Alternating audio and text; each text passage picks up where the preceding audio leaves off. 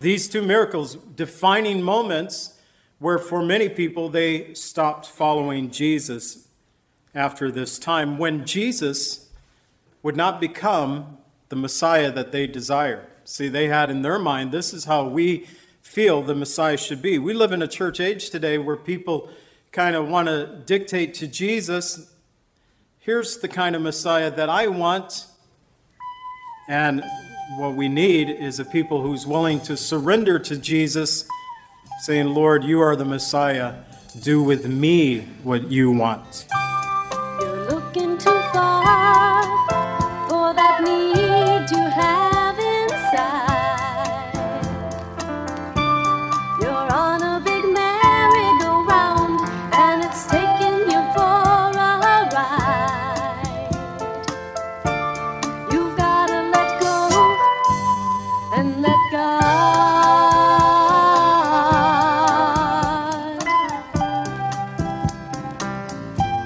Welcome to the Cleansing Word. We invite you to stay with us as Pastor John Pennell of Calvary Chapel, Lake Villa, takes us through a verse-by-verse study from God's Word. Each Monday through Friday, we'll be airing messages to encourage you in your faith that you might grow in the knowledge of our Lord and Savior, Jesus Christ. I hope that you enjoy this broadcast, and I'll return at the close of this teaching to give you more information about our church and how you can obtain a copy of this message. Now here's Pastor John with today's message from God's Word. Do in your life, he can get rid of pain and get rid of strife. All you've got to do is let go and let God. Today we're looking at John chapter 6. Going to look at verses 1 through 21. It's a long chapter, 71 verses, so we're going to spend 3 weeks in John chapter 6. Going to look at two miracles today, Jesus feeding the 5,000 and also Jesus walking on water. And these are miracles for those of you who are keeping count. Numbers 4 and 5. John recorded 7 in totality in the Gospel of John. And 2 had been in Cana of Galilee, where he turned first miracle, water into wine, and the second miracle there in Cana, the one that John recorded, healing of a nobleman's son in John 4:54. He said again, this is the second sign that Jesus did when he had come out of Judea into Galilee.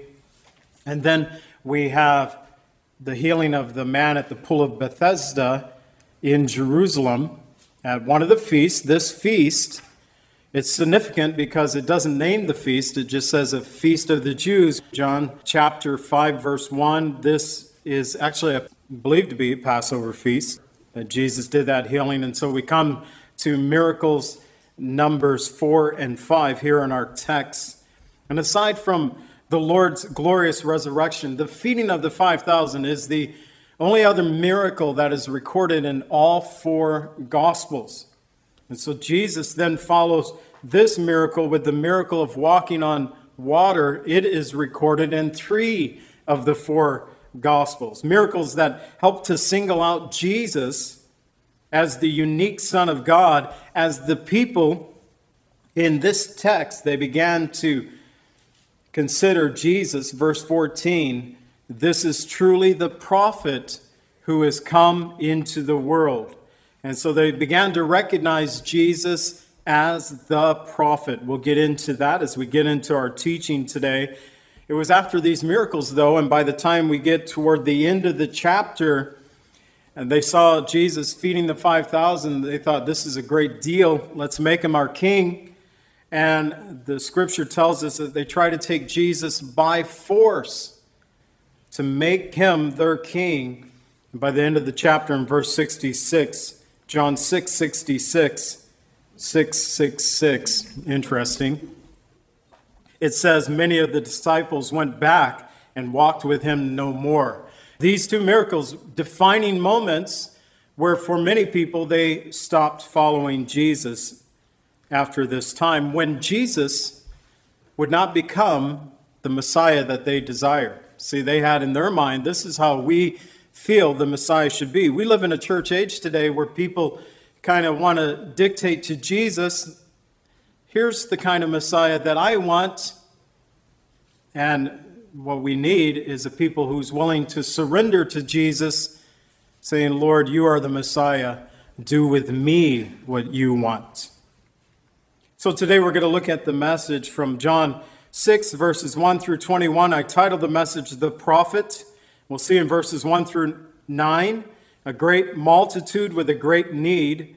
In verses 10 through 14, the method of doing ministry. And verses 15 through 21, a miracle on the sea. I'm going to go ahead and read the context of verses 1 through 9 and open us up in prayer. So our first point, a great multitude with a great need. John's Gospel, chapter 6, verse 1.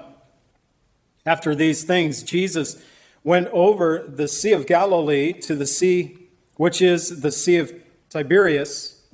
Then a great multitude followed him because they saw his signs, which he performed on those who were diseased.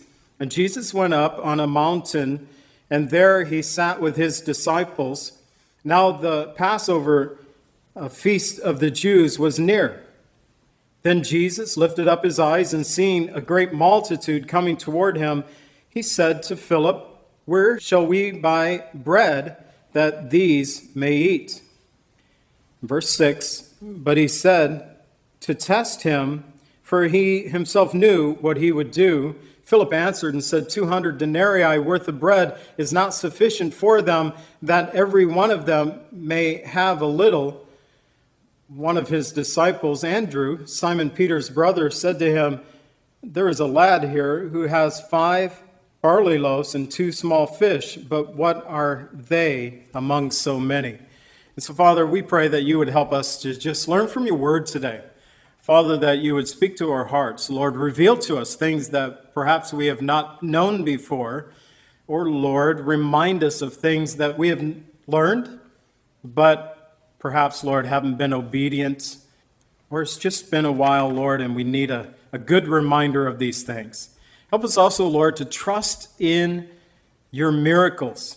John recorded these miracles, 7 in totality in his gospel, feeling that these were sufficient, that by them we might believe. And so, Father, I pray that we would not be those who many, Lord, in this world reject the miracles of Scripture. But, Lord, help us to be those who receive these miracles in faith and look forward, Lord, for you working in our lives, our hearts as well, through faith. We ask in the name of Jesus, amen. So a great multitude with a great need. As I said, this is the one miracle besides Jesus resurrecting from the dead. It's the other miracle that's recorded in all 4 Gospels.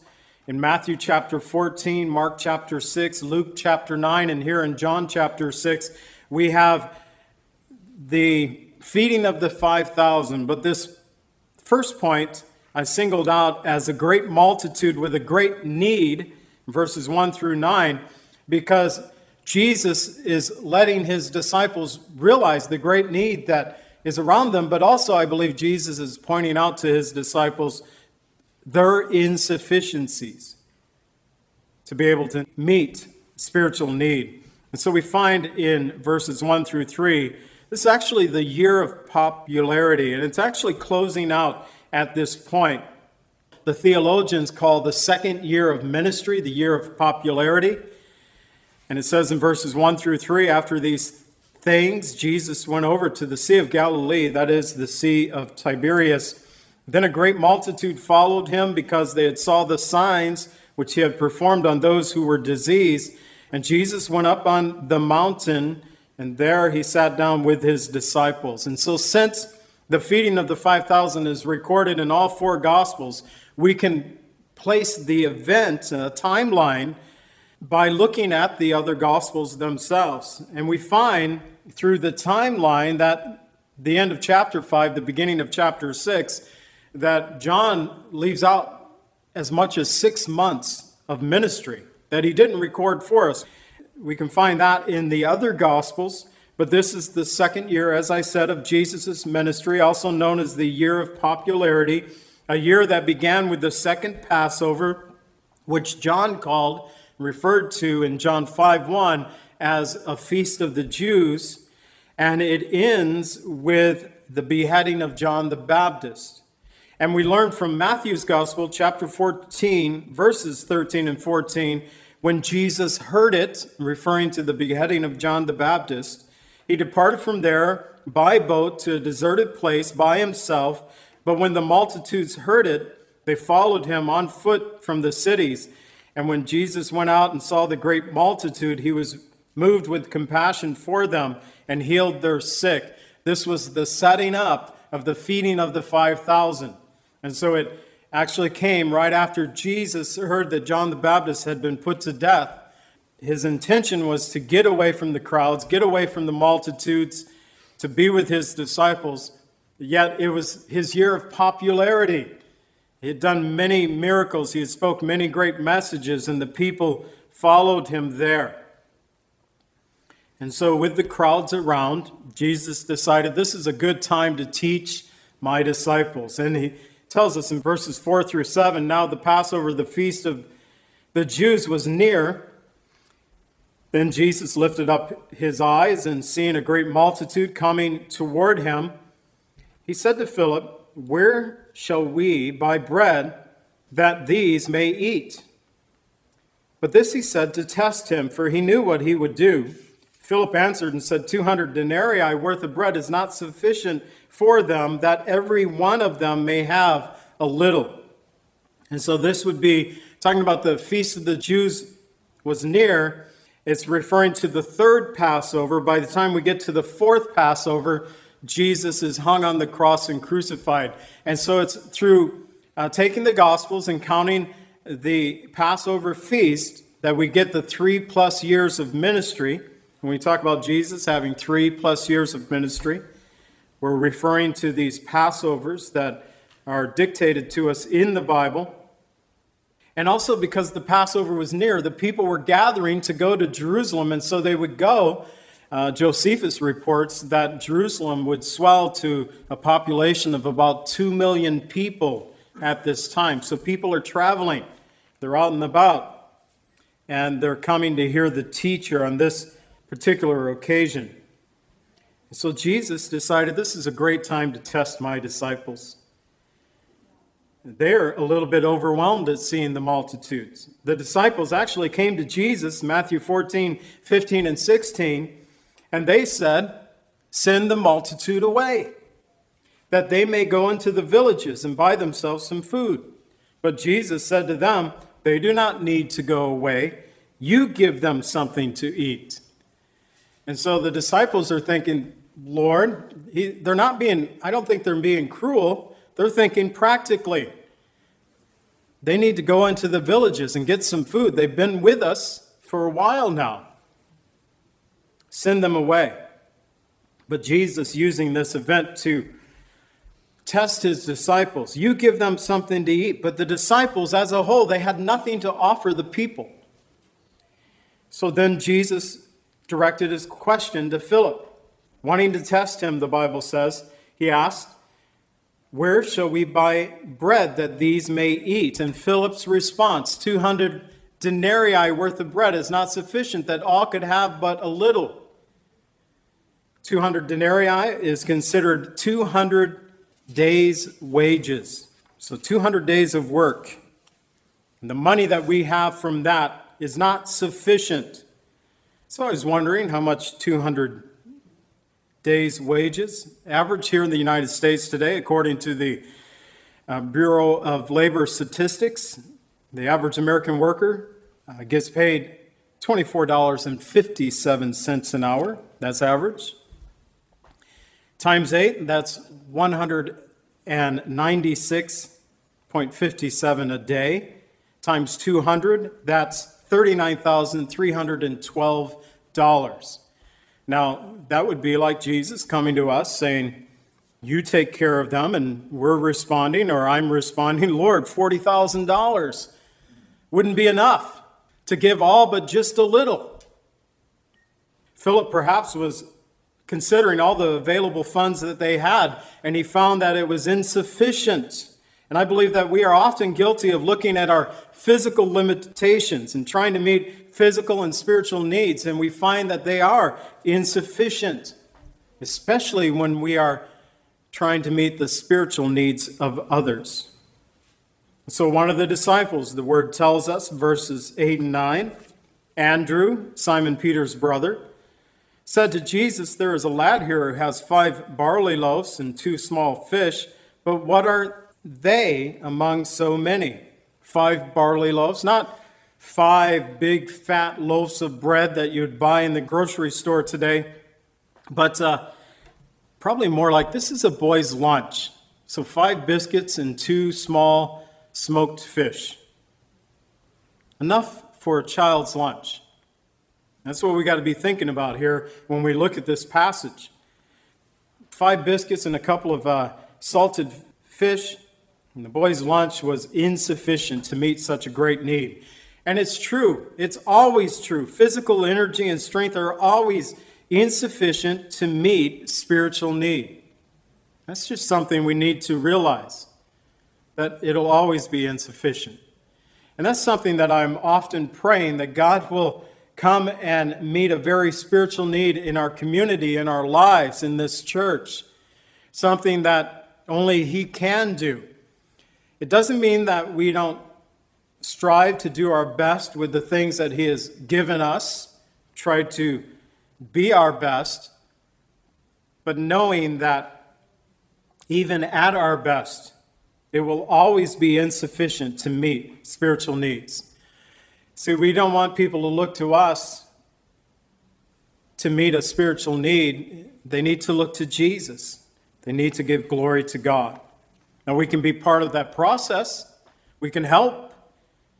But we want people to get their eyes off of us and always onto Jesus. So we find the method of doing ministry. I could have titled this Our Method of Doing Ministry, verses 10 through 14.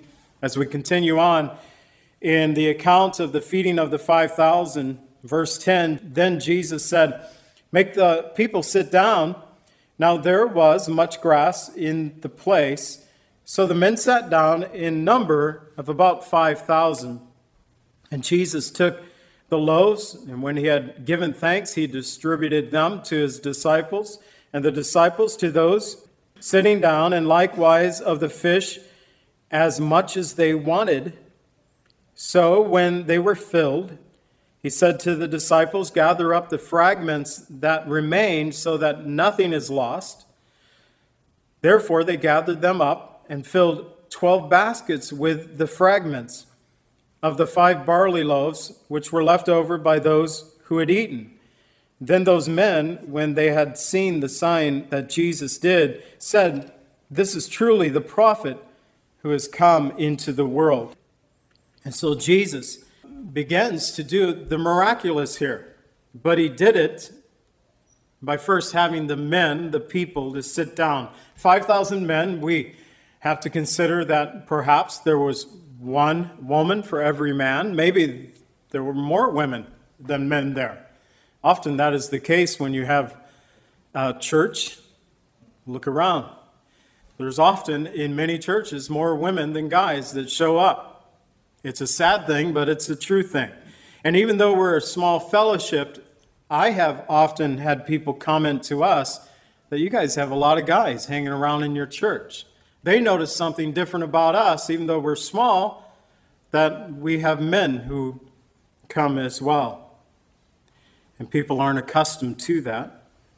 We already know that there was a little boy there with the sack lunch, so there were children involved. And that is why the theologians, the scholars say that this could be a feeding of not just the 5,000, but up to 15 to 20,000, even making the miracle even greater.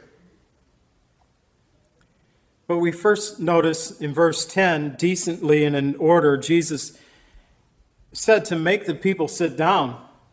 And the people sat down, the men in number of about 5,000. And I believe the worship of the Lord, especially when in larger numbers, that they should have order.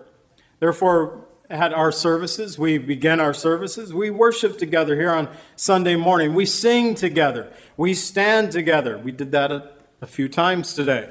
Stand up, sit down, stand up. But we do it together. We do our memory verse, our psalms together. We do it for a purpose because there is order in the congregation, not to cause confusion or disorder. And I realize that there are people out there today that believe that disorder is actually a move of God's Holy Spirit, but the Word of God tells us that God is not the author of confusion. In 1 Corinthians 14:33 and also verse 40, for God is not the author of confusion, but of peace, as in all the churches of the saints, let all things be done decently and in order. And so we strive to maintain a decent order of the ways that we do things, and it doesn't mean that God can't interrupt our order at times.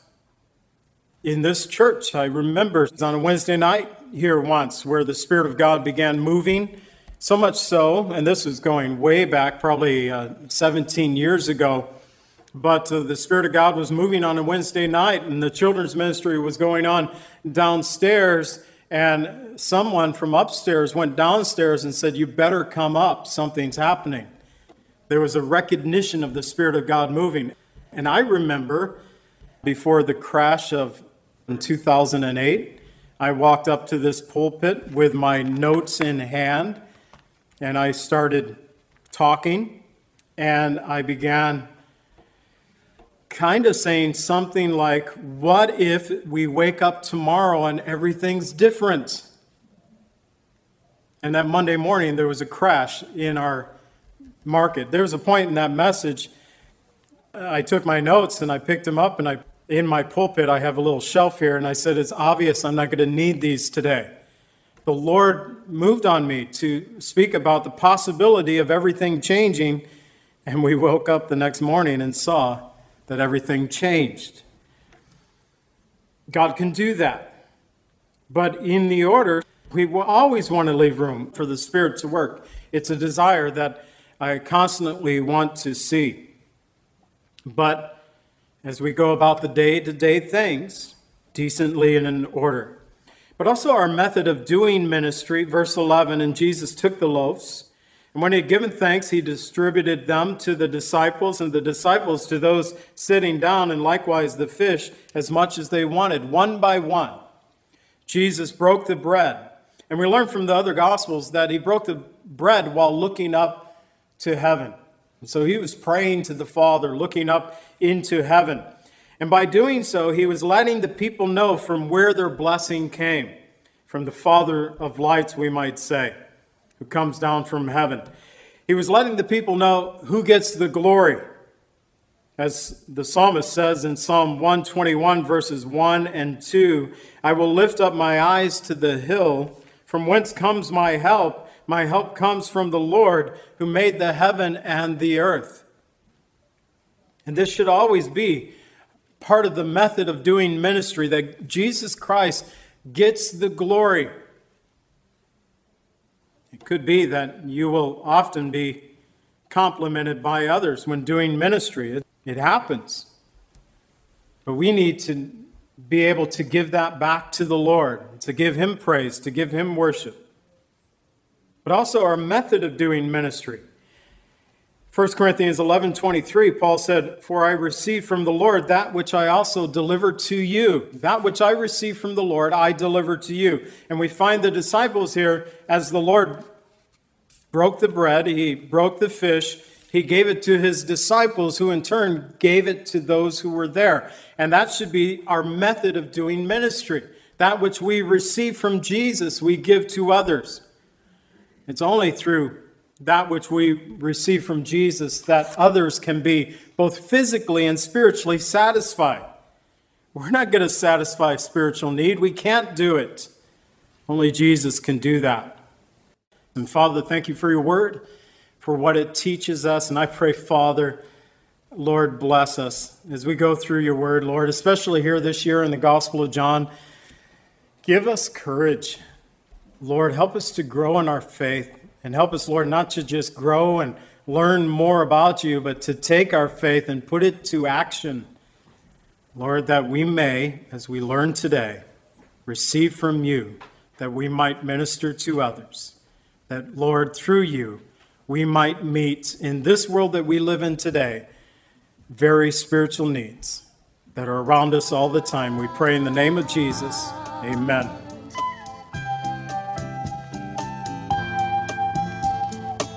Calvary Chapel is a fellowship of believers in the Lordship of Jesus Christ.